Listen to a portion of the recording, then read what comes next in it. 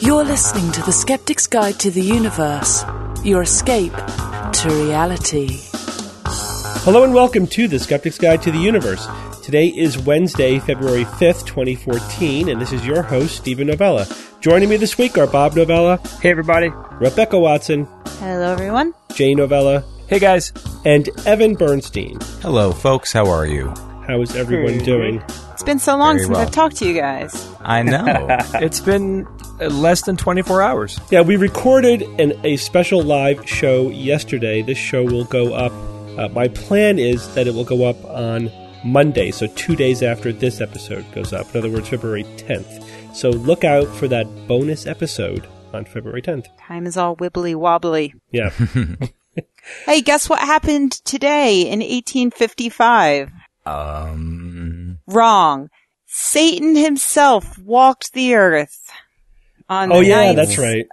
Yep. And I missed that. It's Damn. easy to forget. I mean, he made a lot of noise. There was burning buildings. Oh, Right? no. He was very quiet about it. This was Ninja Satan. It was really low key. Yeah. In fact, all he did was Low-key. he left some footprints. Like tiny clip clop. Like hooves. They look like hooves. Yeah. Cloven He has hoof prints. But Yes, they must have been Yeah. huge. Like, they must have been the size of, like, buildings, right? They were several inches long, 3 inches across, and about 8 and 16 inches apart. And But they must have, like, melted the earth or some... they scorched melted earth, a little fire. Yes, actually, they melted the snow that they were on ever so slightly, leaving a delicate impression of the tiny hoofs. like So a was it footprint. real snow or was it that fake snow that's been falling lately? Well, they didn't have the fake snow back in Oh, 1855, so yeah, course. this was 100% real snow. This is also definitely confirmed to have been Satan. There's no other theory. The hoof prints went all over town. This was in Devon, England. Actually, across a few towns, 40 to 100 miles in distance. And the hooves didn't just go like along the ground. They were unbroken as they went like up walls and over haystacks and roofs and through rivers. And, so it was definitely, cause that's how Satan rolls. So it was definitely Satan. You mean that's how Satan strolls?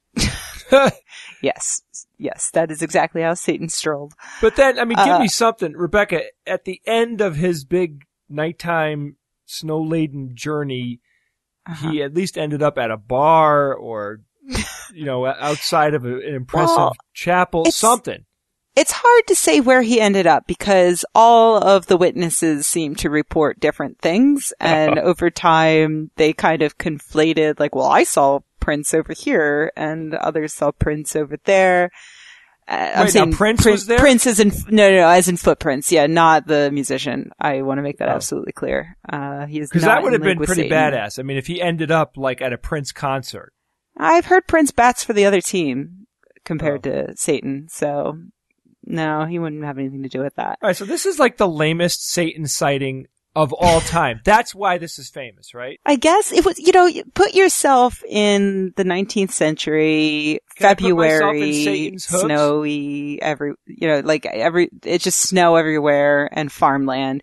There's nothing better to do but be super scared about Satan stalking around your town. So this was big news back then. Although, as big as the news was, nobody really made much of it until the 1950s when somebody found documents discussing the incident and they looked into it and found that this is what happened according to a local vicar. I'm going way out on a limb here, but is it possible that actually wasn't Satan, that maybe it was a horse? Well, some skeptics do think that some of the prints may have been made by a horse or a pony, maybe, or a donkey.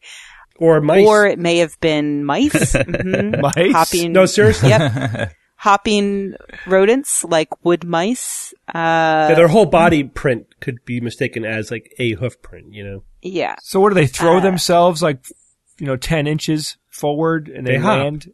Yeah, like imagine you're in snow well above your tiny little head. It's the best way to get around. Yeah, so that was another thing was kangaroos, maybe. It might have been kangaroos. Oh, my God. That was according to the Reverend, who later said he just made that up so that the townspeople would stop panicking about Satan. Which, kudos to the Reverend for trying to calm everybody down. But really? Kangaroos? So the weird thing is, the only thing we're sure of is that it wasn't Satan. Well, now, let's not be so hasty. I mean, probably it wasn't Satan. But I don't think any of us could say for sure that Satan did not leave tiny little footprints all over a snowy village in the 19th century. Satan works in mysterious ways. It is offered as an example of mass hysteria. Essentially, once the word gets out, then people look for stuff. Then they see weird prints in the snow they don't recognize, and that becomes part of the legend and just keeps growing and spreading. Then you get a community panic, that there's, Satan was hopping through, along the rooftops the night before. I mean, did anybody end up getting killed because of this? Like witches and whatnot? Oh, no. This story completely sucks. All right, I conflate this with another one which I like much better. Pandas! No. It's not the panda one? The legend of the spring-heeled jack. You guys ever hear that? Oh, yeah. I have heard of spring-heeled sounds jack. like a rabbit. Yeah, no, it's the spring-heeled jack. It's like a demonic guy who can jump really high. That's it. Of course. And he terrorizes the neighborhood, but doesn't really do anything. It's just like people think they see him, Yeah, it's also like the Jersey Devil. Jersey Devil also gets a lot of these like, oh, I saw footprints. And having grown up in South Jersey, I was very disappointed to never actually see any evidence of the Jersey Devil. But I don't know, actually when I was a kid though, like these stories scared the hell out of me, including this one, The Devil's Footprints. Like I found it just incredibly creepy. But also I thought that the devil was a real thing at the time, so. But neither of these guys, the devil or Satan and Spring-Heeled Jack was his name, Steve? Yeah, Spring-Heeled Jack. Isn't that so awesomely quaint? Yeah. It's like quaint. 1837, I think is when it peaked. Is this like Spring-Heeled Jack? This is what passed for an urban legend in London in 1800s. Right. Yeah, it does kind of sound like Jack the Ripper type name. Yeah. But the thing is, like, so these two stories though, like, Quite nothing happens though, right? Spring-Heeled Jack is seen jumping, but he doesn't jump on anybody's face or do anything remotely story-like other than just jump. No, because if he jumped on someone's face, you would know exactly what he was. And the creepiness of this comes from the fact that it remains a mystery. Yeah. You dig? Maybe I'm just affected by modern movies and storytelling, You're jaded. but I need blood. I need like special effects, explosions, melting lava. I need it all. Yeah. Hoof prints do nothing for me anymore. That doesn't cut it, doesn't strike fear into your heart. No. What about zombies? Zombies have been known not to fully scare me, Steve, but I think I get more excited about the idea of going on a shotgun rampage. What about computer network zombies? That is a completely different thing. Right, like think about it. It is kind of scary to know at this very moment millions of computers around the globe, I mean literally right now, are infected with malware. And I'm not just talking about the kind of malware that's trying to get some information off the computer. Like these computers are doing things. They're being directed by whoever is in control of them to do a lot of different things. They're called botnets or robot networks. That's where botnet comes from.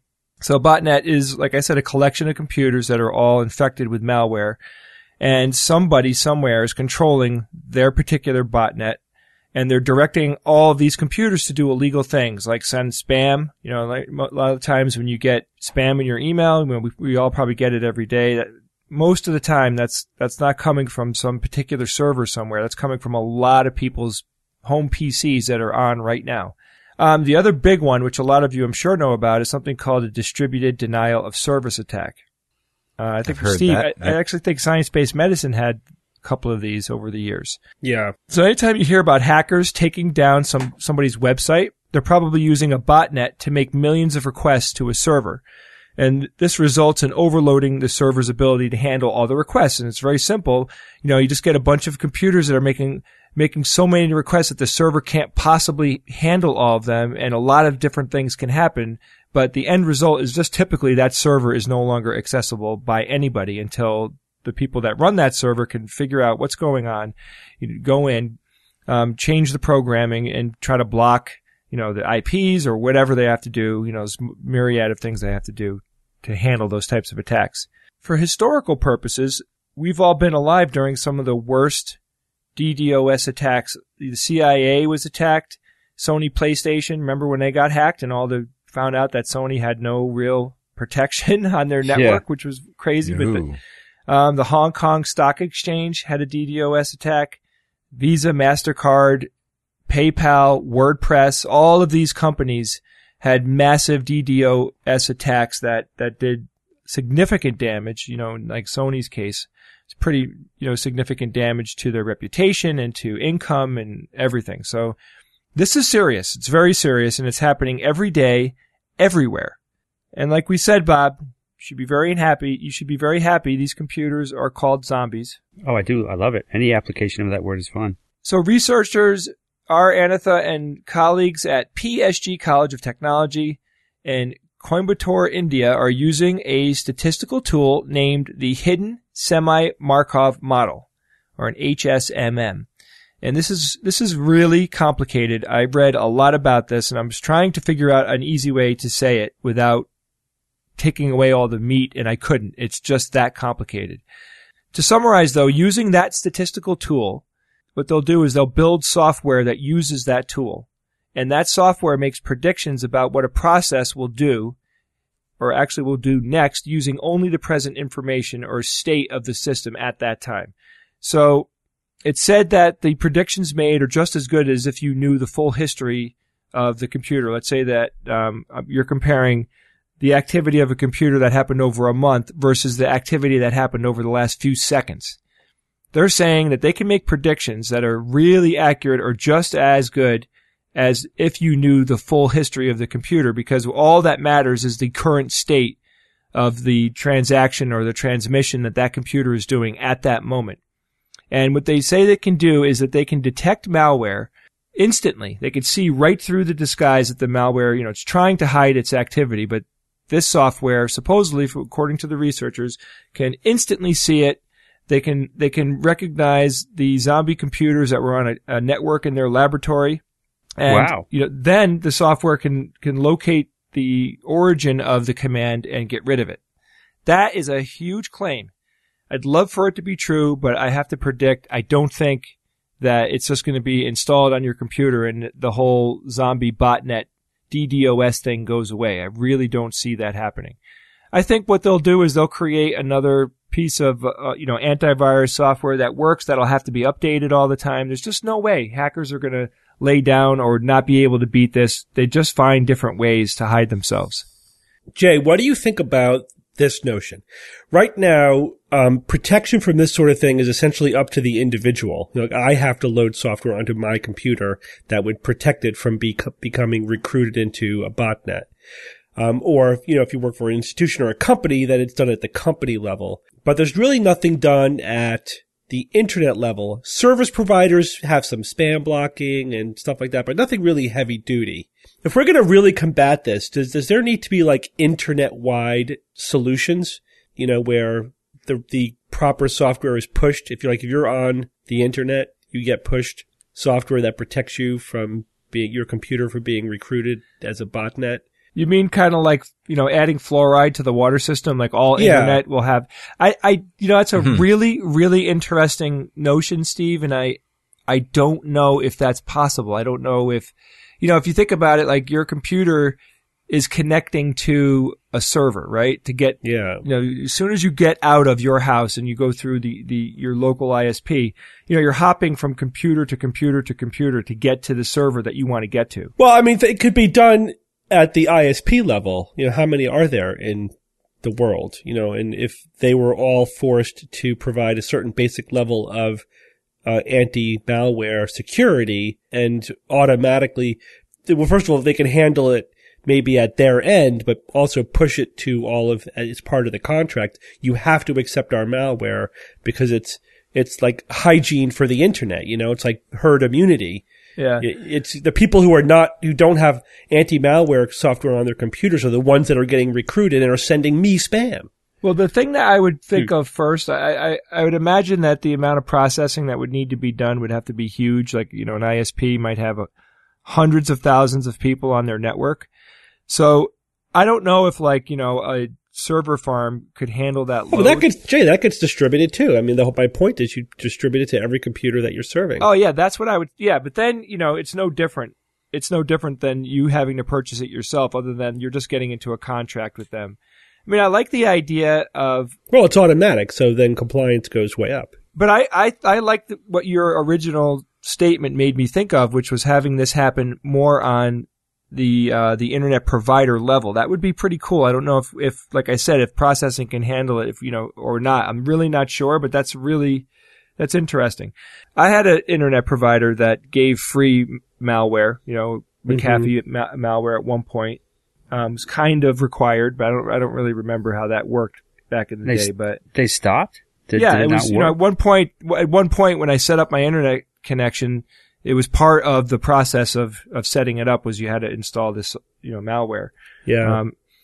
But the thing is, I certainly can understand, like, if people's response are like, I don't want, you know, the nanny state or Big Brother or whatever spying on my computer and telling me what I have to load onto my computer and do. But when you think about it, if you don't have this software running, then malevolent forces are going to be spying on you and putting stuff on your computer you don't want there. You know what I mean? You don't have a choice. Somebody is going to be putting stuff on your computer against your will, you know, if you don't protect yourself. It might as well be the good guys who are trying to protect you. You know what I mean? Yeah, I hear what you're saying. I mean, of course, yeah, the Big Brother thing is always a concern. And I get that. I get that. There's no excuse though today, Steve. I mean, really, we're suffering from people's laziness because there's a ton of free, excellent malware software out there. Like Avast is one that I've been using recently. They're great. It's a great piece of software. It's free. It uploads itself. It's really easy to use. There's just no excuse. What we need to do. Does it slow down your processor? I mean, I've heard people complain about that. You start adding all these things and it really hampers your performance. Well, some of them, sure, but I haven't noticed anything with Avast. You know, there's malware bits, there's, AVG, there's a ton of companies out there that provide these free services. Yeah, it's the real-time protection that slows down your computer. But you don't have to have all the bells and whistles running. You know what I mean? Yeah. Like, it doesn't need to inspect every single thing that comes in and out of your computer. Just the big stuff. I mean, just the big stuff, yeah. Yeah. And it would whack it way down, but, you know, these millions of computers out there, you know, you have, you know, grandmothers running a computer at this point that don't know what they're doing. I mean, I know so many people that are in my, you know, immediate family that just have no idea that, you know, I don't know I don't know about, you know, what's on my computer. Can you help? We were going to talk about this on a show, but we didn't make the cut, but there's a new type of malevolent software where they hijack your computer and then they ransom it back to you. Oh, They take all your files, they lock them down. So if you want all your files back, you got to pay us. Guys, well, what's amazing is that started as just a trick. So somebody would someone would get the virus on the computer and it would pop up and say, you know, we're going to delete everything on your computer in 10 minutes if you don't wire money to blah, blah, blah. But then these guys recently, like just in the last 6 months, I think, figured out how to actually do it. And apparently they've been completely on the up and up. They've been remarkably honest in that, they have the people wire them the money and then they do actually give them the key to unlock the thing along with tips on how to protect their computer next time. Right. Oh my God. That's right. They do. Guys, I can't give many details, but I actually saw this firsthand and it was a big deal. And money was paid and they did give the key, you know, the code to get in and get rid of it. And exactly what Rebecca said, and that is happening. And it's $300. Yeah. Right? That's a lot, not a lot of money. It's a lot of money to an individual, not a lot of money to a company, but you get. It's actually the perfect amount of money to ask for. Like these guys are horrible, obviously, but they're brilliant because it's just enough money for them to get quite rich off of this, but just little enough that most people, I think, who get it would rather just pay them the money than have to deal with the cops and potentially losing their computer. You know, it's just enough money that they probably have it on hand to throw away. Before we go on, Jay, quickly tell us about our new sponsor. Valentine's Day is coming fast. Send something sweet to your sweetheart. Giant, freshly dipped strawberries from Sherry's Berries, starting at $19.99. Visit berries.com. That's BERRIES.com. Click on the microphone in the top right corner. Type in the password Skeptic and order now. All right. Well, next news item is kind of a pseudo news item in that it was news a couple years ago. But what I found, and this is about sucralose. You guys hear about fear-mongering online on the internet? Sure. Splenda. About Splenda. Yeah. So first it was about, aspartame. Aspartame, which is also an artificial sweetener, is going to kill you in 100 different ways. It's all nonsense. And then the same kinds of claims are being made against sucralose. I guess they just don't like the idea of artificial sweeteners, probably because it has the word artificial in it. But this is a news item actually from a couple of years ago. But what happens now, and I've encountered this now on a regular basis, somebody posts a link to a news article on their Facebook page, or some social media site. It gets liked and linked, and then people start spreading it around as if it's current news. I've had other skeptics send me links to news stories as if it's happening right now, not realizing that they're linking to something that's 4 years old. Oh, yeah. Because somebody just posted it on their Facebook page or whatever. So that's what happened. This thing just made the rounds again. So these are another type of zombie. They keep rising from the dead, coming back to life. We have to debunk them all over again because they have this second life, in social media. Mm-hmm. So, but this one is based upon a study that was done in 2008, where the researchers claimed that rats that were fed sucralose had a 50% reduction in their good GI bacteria, not as much in not good bacteria, in species that are potentially pathogenic, that it increased the pH levels in the GI system, and that it could potentially cause a large number of negative health consequences. So this is all based upon a single study. This got spread around tremendously by Mercola. You guys know Mercola? Oh, sure. Yeah. Mm-hmm. They're those cough drops. Yeah. No, Mercola. it's a type of soda like Coke and Pepsi and Mercola. Yeah. Mine was better. Yeah, Rebecca wins. So, in my opinion, he's one of the top health cranks on the internet. Anything pseudoscientific against the mainstream, he's all for it. So he linked to this study, and then he, for example, claimed that the FDA is basing their safety claims for sucralose on, limited rat studies. And then meanwhile, he links to one rat study to make all of his fear-mongering claims about it. It's just total hypocrisy. In any case, sucralose has been extensively studied, and it is completely safe in the amounts that could be reasonably consumed by a human being. There's usually, by the time you develop your safety protocols, you're a couple of orders of magnitude safety buffer built in. Like you would have to drink 100, 2-liter bottles of artificially sweetened soda a day every day to start. Challenge accepted. Yeah, but Steve, isn't that true with pretty much anything? Like you could OD on water. Yeah, I'm saying you could OD on anything, but that's the point. When we figure out what the toxicity levels are, there's usually a couple of orders of magnitude of buffer built in there. So then the idea that, if you force feed massive amounts of this stuff to rats, that it causes problems, you have to put that into perspective. Everything that in fact, that's partly what's done is that you keep giving them higher doses till you figure out, what dose would it take, to produce negative effects. So the fact that a rat study showed negative effects from taking whatever substance doesn't mean anything. It's all about dose. But because this study came out in 2008 and was making some alarming claims about sucralose, which was already on the market, already approved as a food additive, An expert panel was convened, and they reviewed the study in detail, as well as systematically reviewing all previously relevant research. Let me just give you the exact quote from the expert panel. They found that the study was deficient in several critical areas and that its results cannot be interpreted as evidence that either Splenda or sucralose produced adverse effects in male rats, including effects on gastrointestinal microflora, body weight, liver enzymes, and nutrient and drug absorption. The study conclusions are not consistent with published literature and not supported by the data presented. So the study itself is worthless, and it is contradicted by all of the other literature that's out there, which says that it's safe.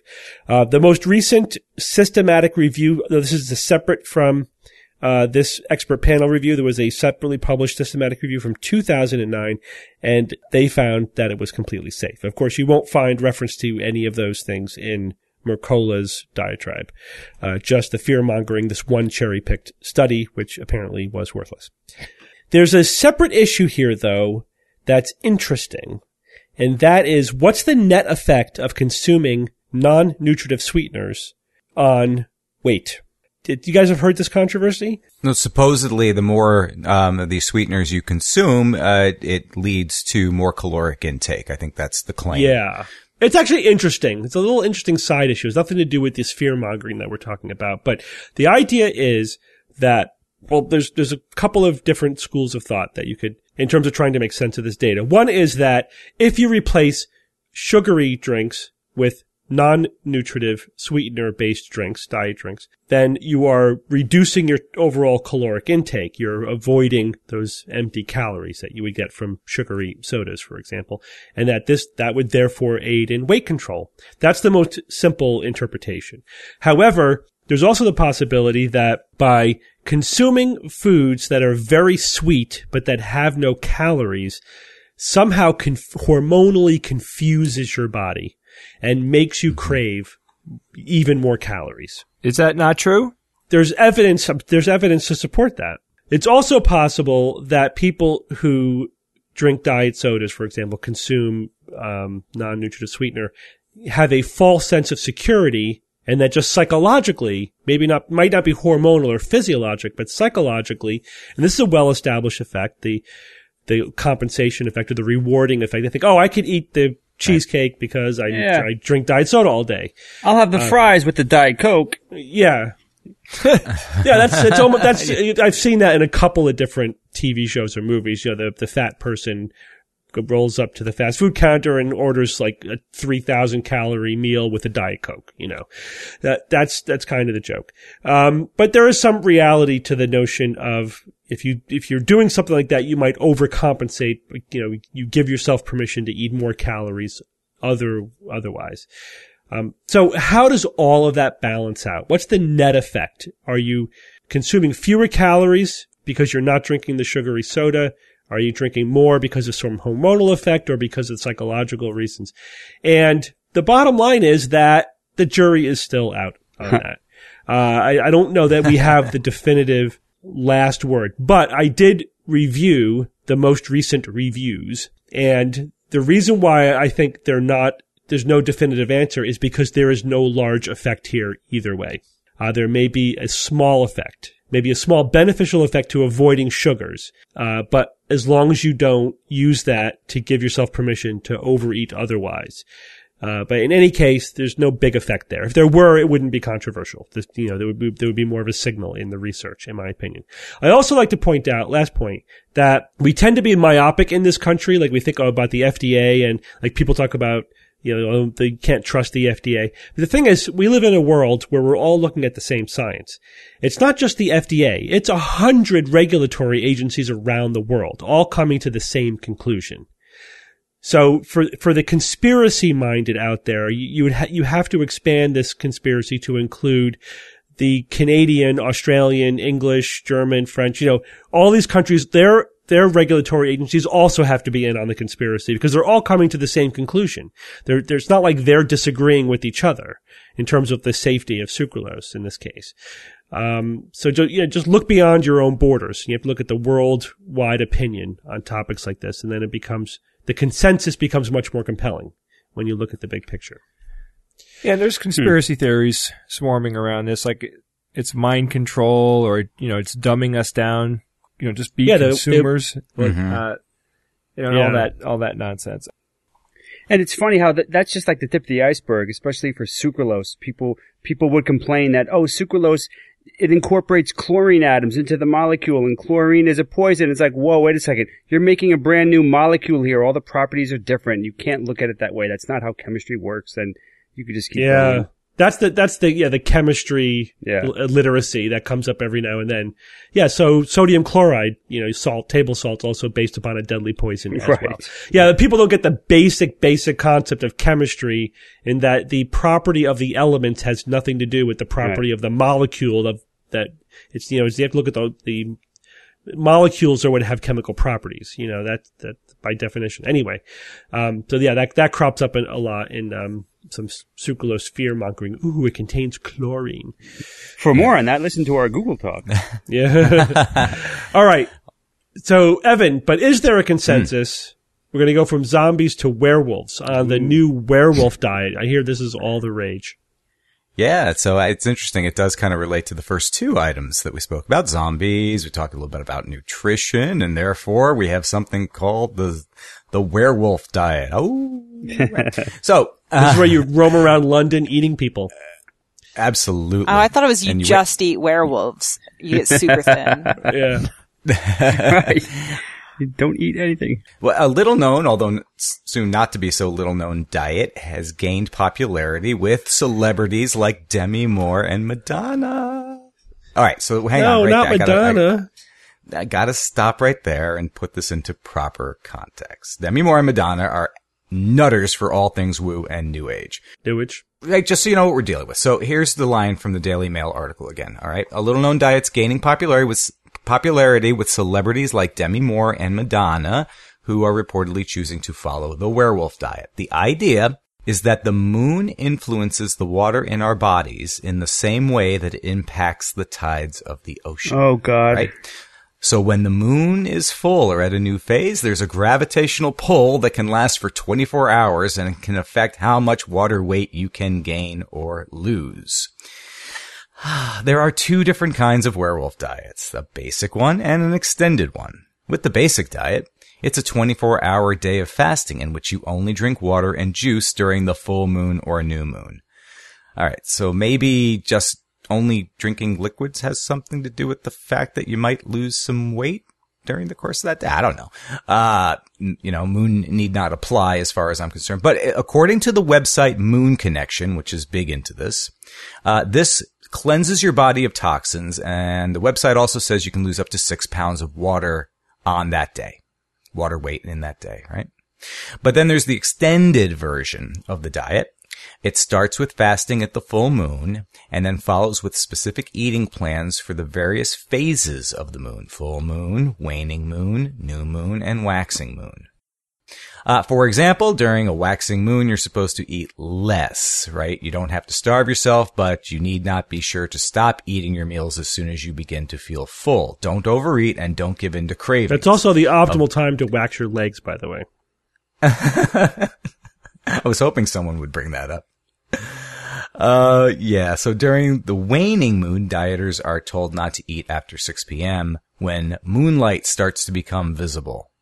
By now, SGU listeners should know that if the moon is involved in any of our discussions, we have to see what our astronomer friend Phil Plait has said.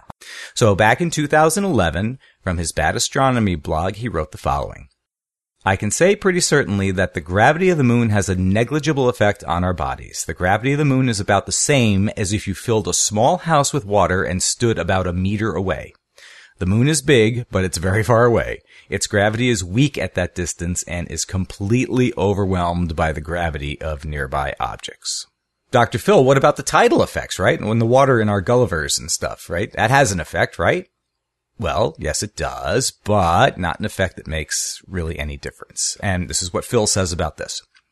Tides are caused by the fact that gravity gets weaker with distance. The moon pulls harder on one side of the Earth than the other, causing the Earth to stretch a bit. But the Earth is almost 13,000 kilometers across, while the moon is 400,000 kilometers away. The human body is maybe only 2 meters across at most. So the difference in gravity from the moon over a distance of 2 meters is almost zero. Right. It might as well be zero. Yeah. Right. It's incredible. Also, the phases of the moon have absolutely nothing to do with its tidal effect on you. Yeah, right. Nothing. Yeah, when the moonlight is out, I mean, give me a break. The only thing you could say about that is that the solar tidal effect, which is even less on you than the moon, it's lined up with the moon's tidal effect, during new and full moon, as opposed to at like right angles to it at first and third quarter moon. But again, it's all irrelevant because tidal forces across the distance of your skull are practically zero. And it's so funny with this diet. They say that it's critical that you start the diet the very minute the moon phase begins. Like, you've got less than 60 seconds to get this right. And if you get it wrong, you're going to mess up your diet. And it kills me how they could turn just fasting, because that's essentially what this is just fasting. They just turn that into an entire, the magical diet. I could guarantee you right now, if you listen to SGU for 10 hours and fast at the same time, I guarantee you will lose weight. So there's my diet right there. Right. Guaranteed. Maybe not the right proportion of fat to muscle that you want, but you will lose weight. Right. Yeah, but let's be absolutely clear. We don't recommend fasting. It's not a good or effective way or safe way to lose. What you want to do is lose excess adipose tissue. Even though Demi Moore and Madonna tell us, especially because they tell us. Exactly. But they're so thin and pretty. Yeah. I know it must work. Therefore, but I'll add one little tag onto this because medicaldaily.com actually did a little story about this. They mentioned the scientific plausibility of this, and this was disturbing, frankly. Here's what they said. They said the link between the moon and our bodies is not completely understood by scientists. However, our moods, emotions tend to rise when there's a full moon and can yield several outcomes that affect health. And they go on to cite a study published in the Journal of Interactive Cardiovascular and Thoracic Surgery, where they claim that there were positive results for patients undergoing heart surgery during a full moon, which is something I don't recall if we touched on or not. I seem to recall that when it came out. So they're kind of, keeping the door a little bit open on this, and I think that's irresponsible of them to do that. Yeah, it's all BS. Rebecca, I understood that Bill Nye debated Ken Ham just last night. How did it go? That did, in fact, happen. Well, I could only watch half of it live because we had SGU business to attend to, but I did watch the rest of it today. And it went pretty much exactly how you think it went. So if you went into this debate thinking that Bill Nye definitely won, then good news. Bill Nye won. If you went into the debate thinking that Ken Ham was going to wipe the floor with Bill Nye, then good news. Ken Ham won. And if you went into the debate thinking that no one would win and that we would all lose, then you were absolutely correct. There were no winners. That's a win-win-win. So, yeah, it's a win-win-win. Everybody wins. So as expected, one person in the debate came equipped with a lot of scientific facts, and the other came equipped with the Bible. And, it really was, what I've been seeing online a lot today, are people on quote unquote our side, the people who understand evolution, saying that Bill Nye definitely won because he had all of the facts on his side. I've actually seen this written. Bill Nye won because he had the science, and Ken Ham presented absolutely zero evidence for creationism. And True. That's kind of the problem, though, is this feeling like, well, if all you need to win is have evidence, then we knew who the winner was before the debate even started. But that's not how you win a debate. You win a debate with showmanship and by appealing to the audience and engaging with the audience. And I'm not really sure that either one did that besides preaching to the choir, so to speak. Well, let me say this. I did watch a lot of the debate, and what struck me was that Bill was giving a really fun talk about science and evolution and cosmology. He was not so much debating, you know what I mean? He wasn't really dissecting and destroying Ken Ham's positions and, anticipating his specific arguments. He was sticking to just lecturing about science.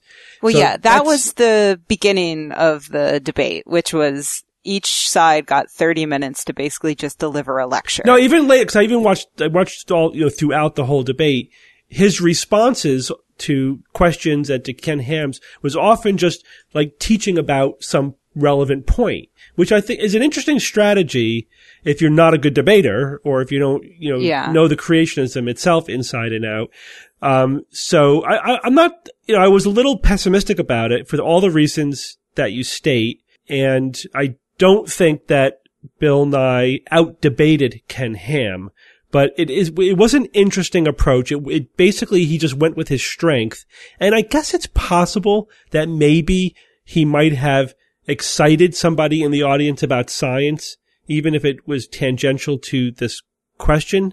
Maybe he planted some seeds. Who knows? I don't know. Possibly. I mean, I think that Nye, in a way, went with a Gish Gallop approach, where it was like, I didn't find his talk fun at all. I thought his slides were really unimpressive, and his speech was really unfocused. But I can see it having that effect because, he's at one minute he's being really awkward and telling weird anecdotes about bow ties. Another moment he's talking about fish sex. In the middle of the story about fish sex, suddenly he mentions an unrelated but interesting fact about bacteria. And, he's just giving this huge broad swath of actually very specific factoids, but none of them really congealed into one large, solid, inspiring message, It was there are a lot of facts, a lot of very dry facts about biology and about geology. And, he sort of fell into Ham's trap of talking about everything but the topic. Like, the actual topic of the debate was creationism. But Ken Ham was talking about Noah's Ark. He was talking about morality, the evolution of morality, abortion, gay marriage, the destructive force of secularism. He was talking about all of those things as much as he talked about young earth creationism. And Bill Nye fell into doing the same thing. And Bill Nye is arguing against animals on the Ark, which, was sort of pulling focus from what I think would have been a better plan, which is, giving really the basics of evolution. There's been an article making the rounds on Facebook that is, a journalist who was there asked creationists who were in the audience to write down their questions for Bill Nye on a piece of paper and hold it up, and he took pictures of them. They were horrible. They were, these weren't little kids, okay? Some of them might have been teenagers, but most of them were grown-ass adults. Literally saying things like, if we came from monkeys, why they're still monkeys, and just really the most ignorant, depressing questions you can imagine. That's the audience that was there that night, and that audience needed so much more than a dry run through the basics of fish sex, no matter how interesting fish sex can be. They needed some really, basic biology talk. The other thing worth noting is that Ken Ham was really pushing this idea of two different types of science. There was, according to Ken, observational science and historical science. And Ken Ham was arguing that we all agree about the observational science, the things that we can see happening right now. But what we don't agree about are the historical facts. And Bill Nye attempted to say, that's not true. There's only one type of science, But Ken Ham wasn't having anything of it. And he was really pushing this idea that if you didn't see it happen, how do you know it happened? Bill Nye had a really great remark about how there are trees that are older than Ken Ham's Earth. But Ken Ham's response was exactly what we've heard a million times over from creationists, which is, how do you know that God didn't create those trees with the tree rings already in place? The same old, light being created on the way to Earth, from elsewhere in the universe. And, there's no combating things like that in this debate format. It's impossible. And I'm sure that a lot of Christians are sitting there nodding their heads along with it.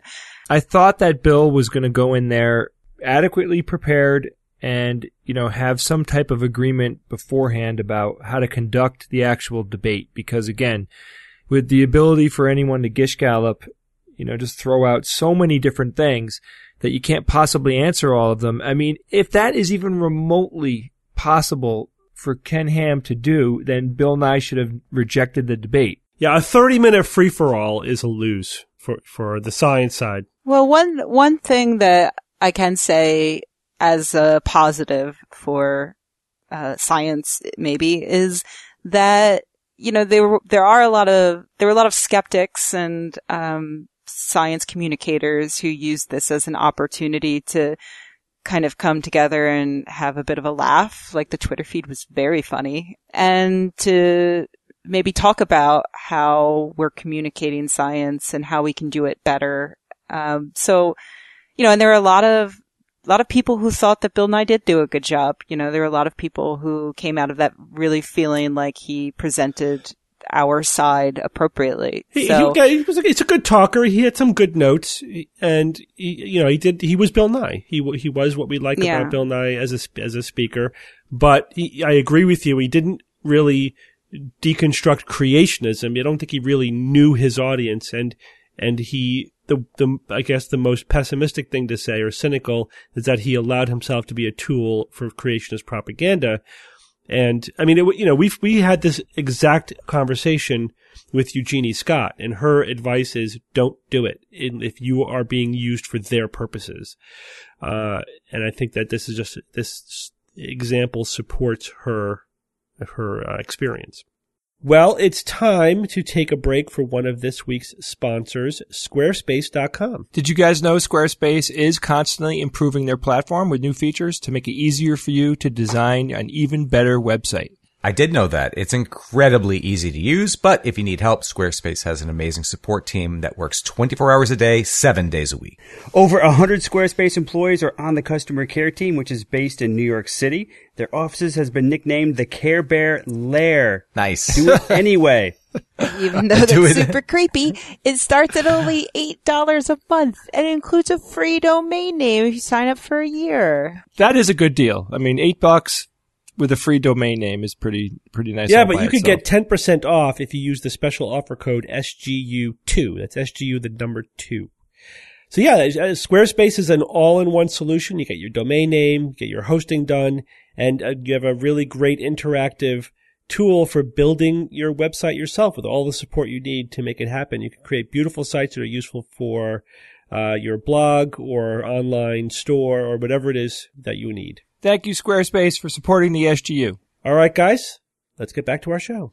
All right, Evan, get us up to date on Who's That Noisy? Thank you, Steve. I will do just that by playing for you last week's Noisy. Here we go. I'm quite happy to be an atheist because I think actually God likes atheists better. We never ask him for anything. We're not bothering him all the time. Does the name Dave Allen sound familiar to anybody? Certainly it did to a lot of our listeners. They know who Dave Allen was. He had died in 2005, but an Irish comedian who, made regular television appearances in the United Kingdom. He had he also in the 80s and 90s, he was considered Britain's most controversial comedian, regularly poking indignation at his frequent highlighting of political hypocrisy and his disregard for religious authority, as, kind of shown in that little bit of a clip. And he was a religious skeptic of some note. So lots of listeners got that right. There were, well over 100 correct answers, I would say, that came in between all of our sources. And of those names, one was drawn, and guess what? Trinnock's name was drawn this week. Really? We haven't heard from him in a while. Wow. How you doing? And congratulations. And what we'll do now is just jump on over to the brand new one. Yeah, sounds like a good idea. Here we go. This week's Noisy. I must apologize for the sound of my voice. It's the absolute best I can do in a helium atmosphere. Now, that was clearly somebody who has consumed a lot of helium. Mm-hmm. But who was it? And why is it significant? And what does it have to do with Who's That Noisy and science and skepticism? Well, perhaps some of our listeners will tell us, because they're going to answer it, and they're going to send us their answer at our email address for Noisies, which is wtn@theskepticsguide.org, or they're going to post it on our message boards, which is sguforums.com. Have fun with this one. Good luck, everyone. All right. Thanks, Evan. You're welcome. Couple of quick emails this week. The first one is a follow-up to our thorium car discussion from a couple of months ago. This one comes from Roger from New Zealand, who writes, credit to Gert from New Zealand for letting me know about this. Sorry, Evan, I think it was you looking forward to the thorium-powered cars. I waited a while before sending this because I was sure someone else would do it, but it seems not. He gives a couple of links to discussions about the thorium-based car that are highly critical of it. So, so just to summarize our discussion, this is a company in Massachusetts that claims to have plans for what's essentially a power plant that generates heat using a laser and thorium, and then uses that heat to create steam, turn a turbine, create electricity. The claim is that they could miniaturize that. They're working on getting that small enough and light enough to fit in a car. Then you could actually drive the car powered only, ultimately by the thorium. Interesting idea, but we just didn't have enough information to really dissect the claim itself. I wasn't even clear what the hell was going on. You know what I mean? We were never clear on whether or not there was, all right, you got a laser and thorium, but is it a thorium laser, or are you using a laser to heat up the thorium? I wasn't really clear on that. I'm still not clear on that. Yeah. I've read, multiple other dissections of the claim, and they're not clear on it, but they essentially say something along the lines of, well, let's assume this is what he's talking about, and let's crunch the numbers and see what that implies. There does seem to be a widespread belief among physicists and energy people writing about this that this guy's a bit cranky, that he's not publishing papers demonstrating any process or method.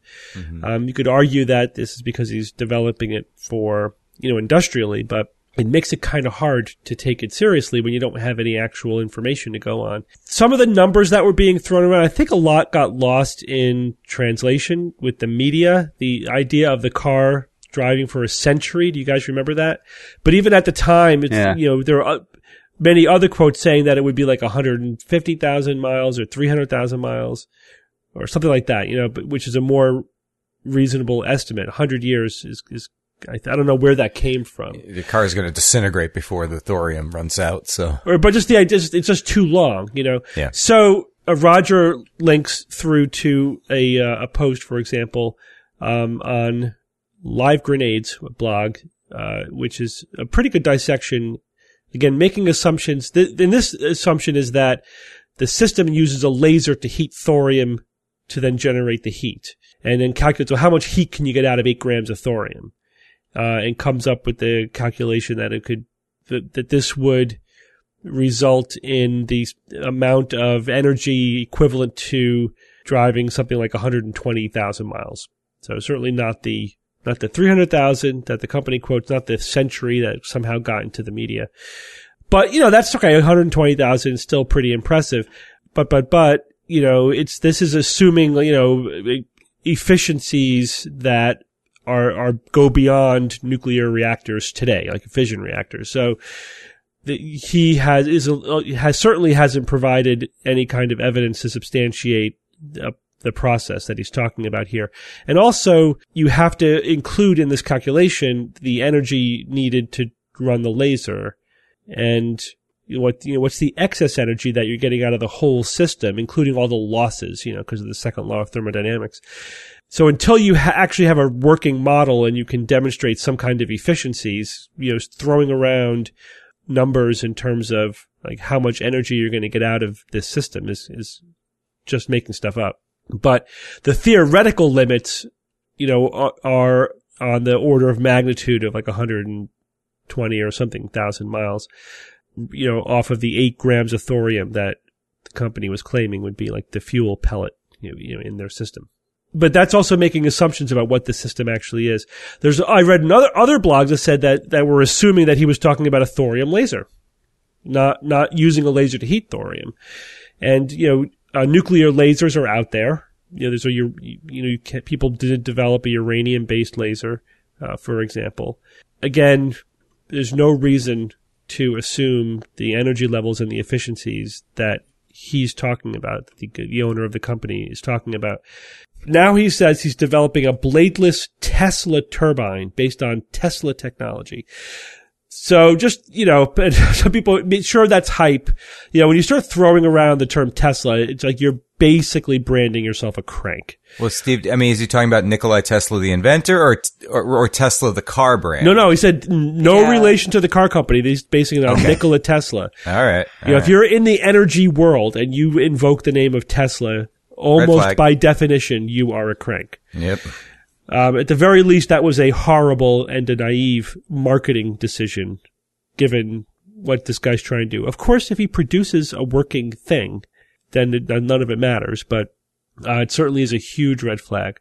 In any case, and none of this has anything to do with legitimately using thorium as a nuclear fission, power plants. Steve, to sum up, is it BS or what? Yeah, that's what I'm trying. I think that I've moved closer to the BS conclusion. From, after reading another dozen articles about it, time has gone by, people have had a chance to dissect it. But I can't definitively say that there's no plausibility here at all. It's just I still am left without enough details. People are just assuming what this guy's actually talking about. And he's very vague and sort of general in his description of what the technology actually is. Which either means he's hiding it or he doesn't know what he's talking about. I'm still hopeful for someone out there turning thorium into something we can definitely use. In some way. Car, house, I don't care. You're a member of the Thorium Brotherhood, right, Evan? I am, yes. Yeah. All right, the next email comes from Gareth, who doesn't give his location, who writes, I listen to your podcasts every week, but this is the first time I've emailed in with a question. I was listening to the segment last week about quantum entanglement and how information cannot be transmitted FTL, which is faster than light for those in the know. I'll propose a thought experiment. Imagine you have a rigid cylinder that has a length of, say, 2 light years. Yes, I know we would need some sort of super material to keep it rigid at this length, but it is a thought experiment after all. On both ends of the cylinder, the letters of the alphabet are engraved around in circumference, and both ends sync up. If I was at one end and somebody else is at the other end, and I turn the cylinder to spell out, how are you? And the person at the other end receives the message and responds with, I'm fine. Now, because this is a rigid cylinder, both ends should turn at the same time. Isn't this correct? And as I'm communicating with somebody over the distance of 2 light years and getting meaningful information back, how can this be possible if no information can travel faster than the speed of light?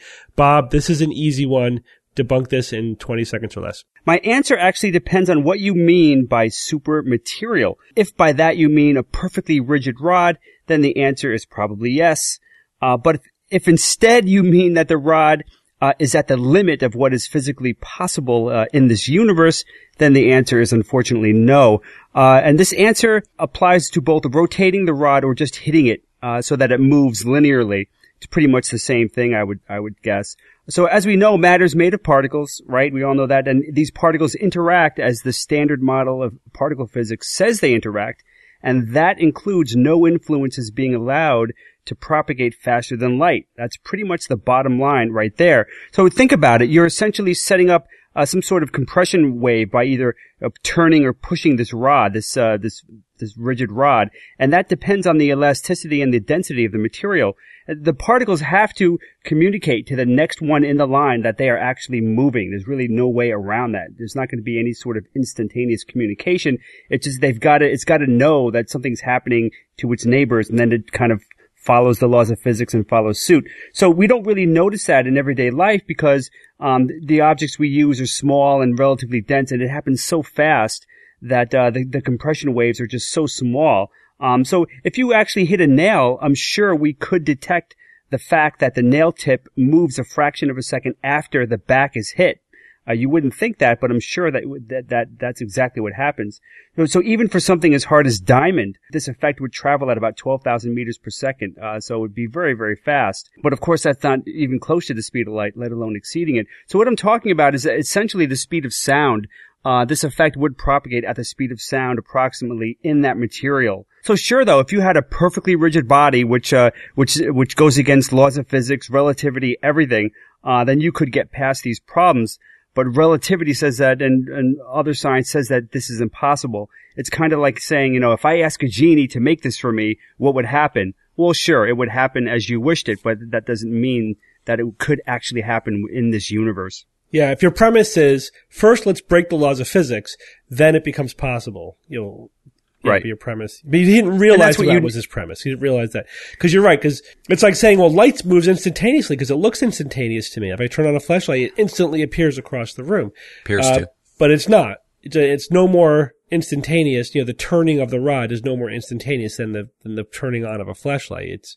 It propagates according to the laws of physics and cannot exceed the speed of light.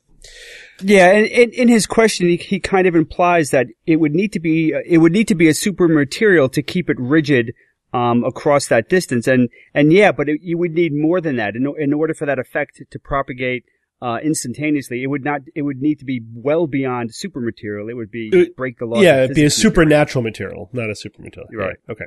All right, guys, we've got to take a quick break from our show to talk about one of our sponsors, Hulu Plus. Steve, you've probably tried Hulu.com. But Hulu Plus literally has so much more. With Hulu Plus, you can watch your favorite shows anytime, anywhere, on your couch or on any smart device. Like Uri Geller, A Life Stranger Than Fiction, one of my favorite new documentaries I found on Hulu Plus. It's all about the not at all fictional life of famous not at all fictional psychic Uri Geller. I recommend watching an episode of Shark Tank for January of this year where Mark Cuban totally takes down a pseudoscientist. Epic show. Watch it now. Hulu Plus lets you watch those shows plus thousands, literally thousands more hit TV shows, movies. You can watch it in the living room or on the go with your smartphone or tablet. It's really incredible. And only $7.99 a month. That's it. You can catch up on all your shows, old favorites, movies as you want them, wherever you want. So go to huluplus.com/SGU, and that's the special offer for our listeners, and you will get a 2-week free trial. That's right. Go to huluplus.com/SGU for your 2-week free trial. All right, guys, let's get back to our show. It's time for Science or Fiction.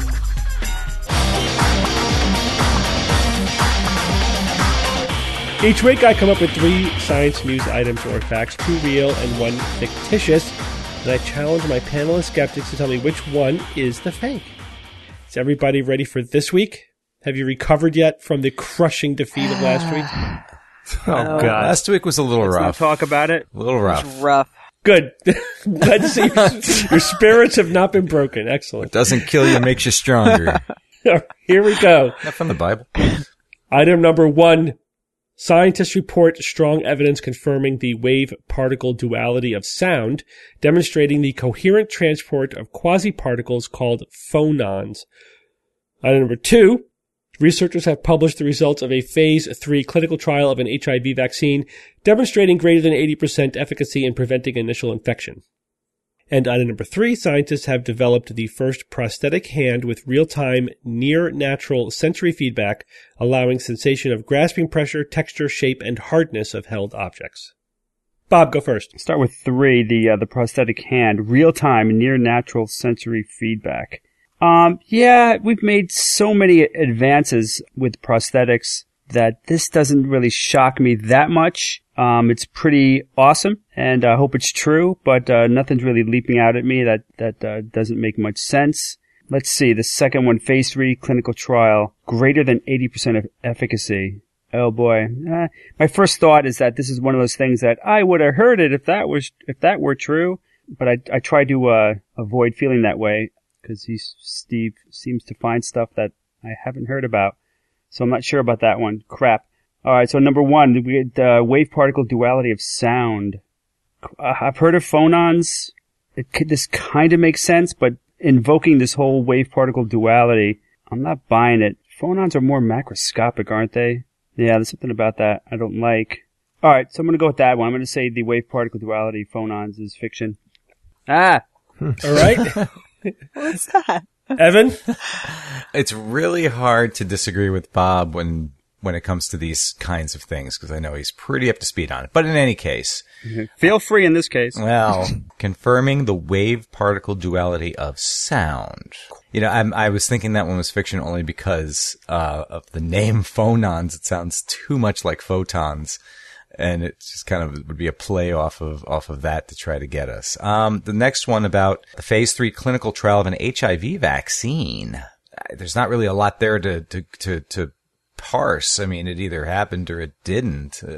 But maybe the phase 3 part of it here is the part that this could be maybe the first phase 3 trial of a vaccine that made it this far. I don't know. The last one, the first prosthetic hand with real-time near natural sensory feedback. This is the Luke Skywalker hand, right? The Darth Vader hand. So, I guess it's between the HIV one and the phonons one.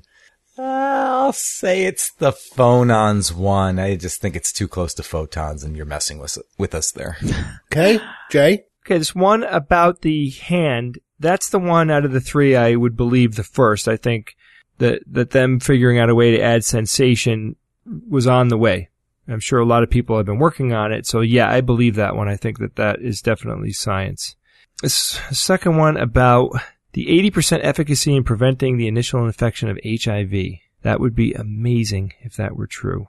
Because I just don't know. I don't know how hard it is. I would imagine that people have been working on it for a long time. All right, and then this first one, the wave-particle duality of sound. I don't know. I mean, I thought that came out a long time ago. Were they studying that? I don't know. That one just doesn't seem like that big of a groundbreaker to me. I think because I thought I read something a while ago about that, I'm going to pick the one about the HIV. Okay, and Rebecca. So I'm with the group here. It seems like everybody feels like the prosthetic hand is the most believable, and I agree. Sensing pressure and hardness is something that I do believe that scientists have been working on and have been already doing. So, you know, they've already created things that can sense pressure and hardness and things. So it's not out of the ordinary for them to have created a usable prosthetic that can do that. I also thought that phonon was a made up nonsense word, but Bob seems to recognize it as a real word. So that item became more plausible to me once Bob said that. So yeah, it is between the phonon one and the HIV vaccine. Bob said he didn't want to go with the I would have heard it if it's true thing, but I do feel very strongly about the HIV vaccine. That's huge. A phase 3 clinical trial showing more than 80% efficacy in preventing initial infection. That would be huge. Like, until now, the biggest successes I think have been with things that have been kind of called vaccines, but not really vaccines. They're really just very early treatments, like the so-called baby who was born with HIV being treated and then being seemingly cured. That wasn't a vaccine. It was just early treatment, but it was reported as vaccine in a lot of press. So I feel like an actual vaccine would be really big news, especially one that is that effective. So I'm going to go with that one as the fiction. I'm with Jay. All right, so we got a split decision. Jay and Rebecca think that the HIV vaccine one is fiction. Bob and Evan think that the phonons is fiction. Oh boy. Yeah, I'm stuck with the science or fiction loser for this year. Thanks. Wow. You don't get to say that often, but. So you all agree, apparently, that scientists have developed the first prosthetic hand with real-time, near-natural sensory feedback allowing sensation of grasping pressure, texture, shape, and hardness of held objects. You all think that one is science? Wait, texture? Oh, yeah, shit. you forgot. Uh-oh. And that one is science. Yay. That one is very cool science. Yeah. First time.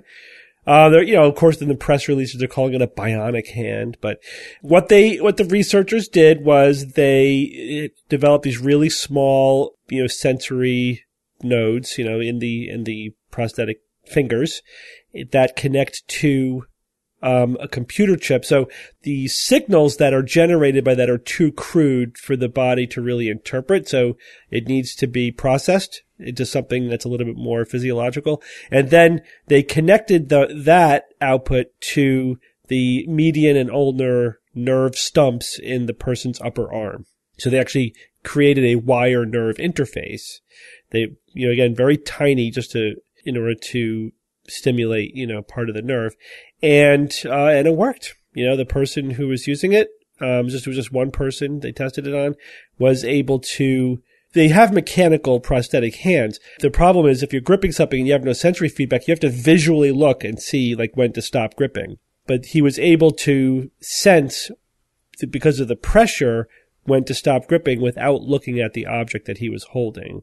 And he was able to identify objects, to feel its basic shape, whether it was rough or smooth. Wow. Cool. Very cool. That's big. Very cool. One limitation with this is it's not portable. They gotta miniaturize everything, and then after 3 months they removed the wires, because they didn't want to leave wires in for too long. But that was long enough for scar tissue to form. One unknown here was once the scar tissue formed around the wires inserted into the nerves, whether that would prevent them from functioning, but it seemed to function fine, even after it was all fibrosed in. So cool. Yeah, nice little advance. Just a stepping stone, but certainly getting close to Luke Skywalker's hand, Yep. See that? One step closer. All right. I guess we'll go back to number 1. Scientists report strong evidence confirming the wave-particle duality of sound, demonstrating the coherent transport of quasi-particles called phonons. Bob and Evan think this one is fiction. Jay and Rebecca buy it. And this one is science. Wave particle duality? No way. GWJ, everybody. GWJ. This comes from the Berkeley lab.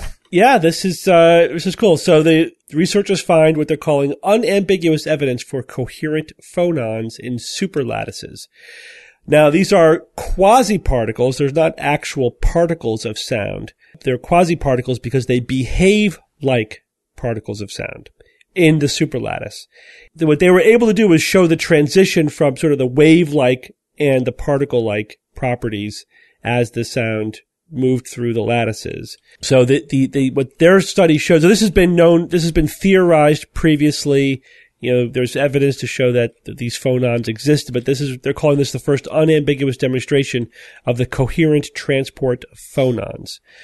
And a lot of the interesting discussion is in what would the possible applications of this be, including phonon-based lasers, I guess, which would shoot a beam of sound of a coherent frequency, which is interesting. An independent lab is working on what they're calling weirding modules, which get out of here. No, I'm looking. I love it already. Which will turn sound into a killing weapon. So like Nickelback or something.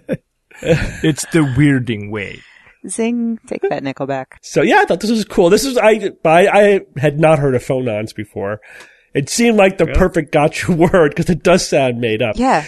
But sounds like complete nonsense. I read about this news item a while ago. This isn't new. Really? You've probably read about phonons before, Jay, but this is a new study that just came out that just is providing further evidence. They're calling now we've really proven it. These phonons actually exist. Yeah. Yeah, Jay. Yeah, phonons aren't like photons, guys. They're not particles. They're quasi-particles. Well, from my understanding, it's like the temporary state that the air particles take to transmit the sound. It's like it's fleeting. Exactly. It's not actual particles. Yeah, that's true. Yeah. Okay. Let's go on to number 2. Researchers have published the results of a phase 3 clinical trial of an HIV vaccine demonstrating greater than 80% efficacy in preventing initial infection, and that one is the fiction. Boo, though. Unfortunately, yay for us, but boo. There has been a phase 3 clinical trial of an HIV vaccine, although the efficacy was only 32%, which is pretty modest. Yeah, but still, that's still good. Yeah, I mean, that's still pretty far along, but it's not like, oh, let's go out and vaccinate everybody. Good.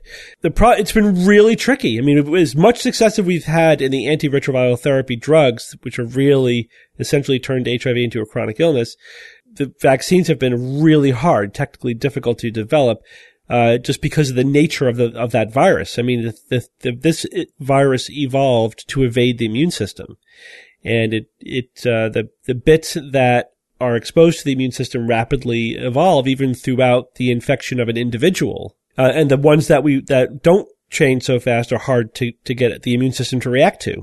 So it's just been really tricky. No one's really figured out, how to get high enough antibody titers against parts of the HIV that will provide long-lasting, high degree of immunity, enough to prevent the virus from establishing a foothold and therefore, preventing infection. But I was basing this off of was a report saying, essentially making the point that if we are ever going to beat HIV, we have to develop a vaccine. The only way to the durable end to AIDS will require an HIV vaccine development. If we got the vaccine, what do you think it would be like? Do you think it would be like a one-shot deal, or you have to go every so often? I mean, because it's been so difficult to get good titers and good resistance, I would imagine you would need booster shots. It'd probably be a 2 or 3 injection scheme with boosters every so many years would be what I would suspect. I mean, if, a one-shot vaccine would be a home run. I mean, I doubt that we're going to go from not being able to develop anything that's worthwhile to all the way to an optimal vaccine. But at this point, something reasonably, like 80% would be a good threshold. If you get above 80%, it's, that would be, would significantly decrease the spread of the disease. But progress is being made. It's just, this one's taking time. It's technically difficult. All right. Well, good work, Jay and Rebecca. Thank you. I like an even mix. That's good.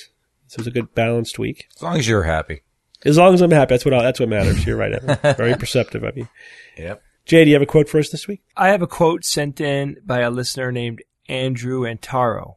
Andrew sent me the Breaking Bad audio clip last year. Those of you might remember. So this is a quote from a friend of mine, Brian Trent's, one of his favorite historical figures. Can anybody guess? Yes. Someone Egyptian. Brian Trent? Hypatia. Hypatia. Oh, I knew it. I just couldn't think of the name. Karl Marx. The ancient Greek Alexandrian philosopher from Egypt.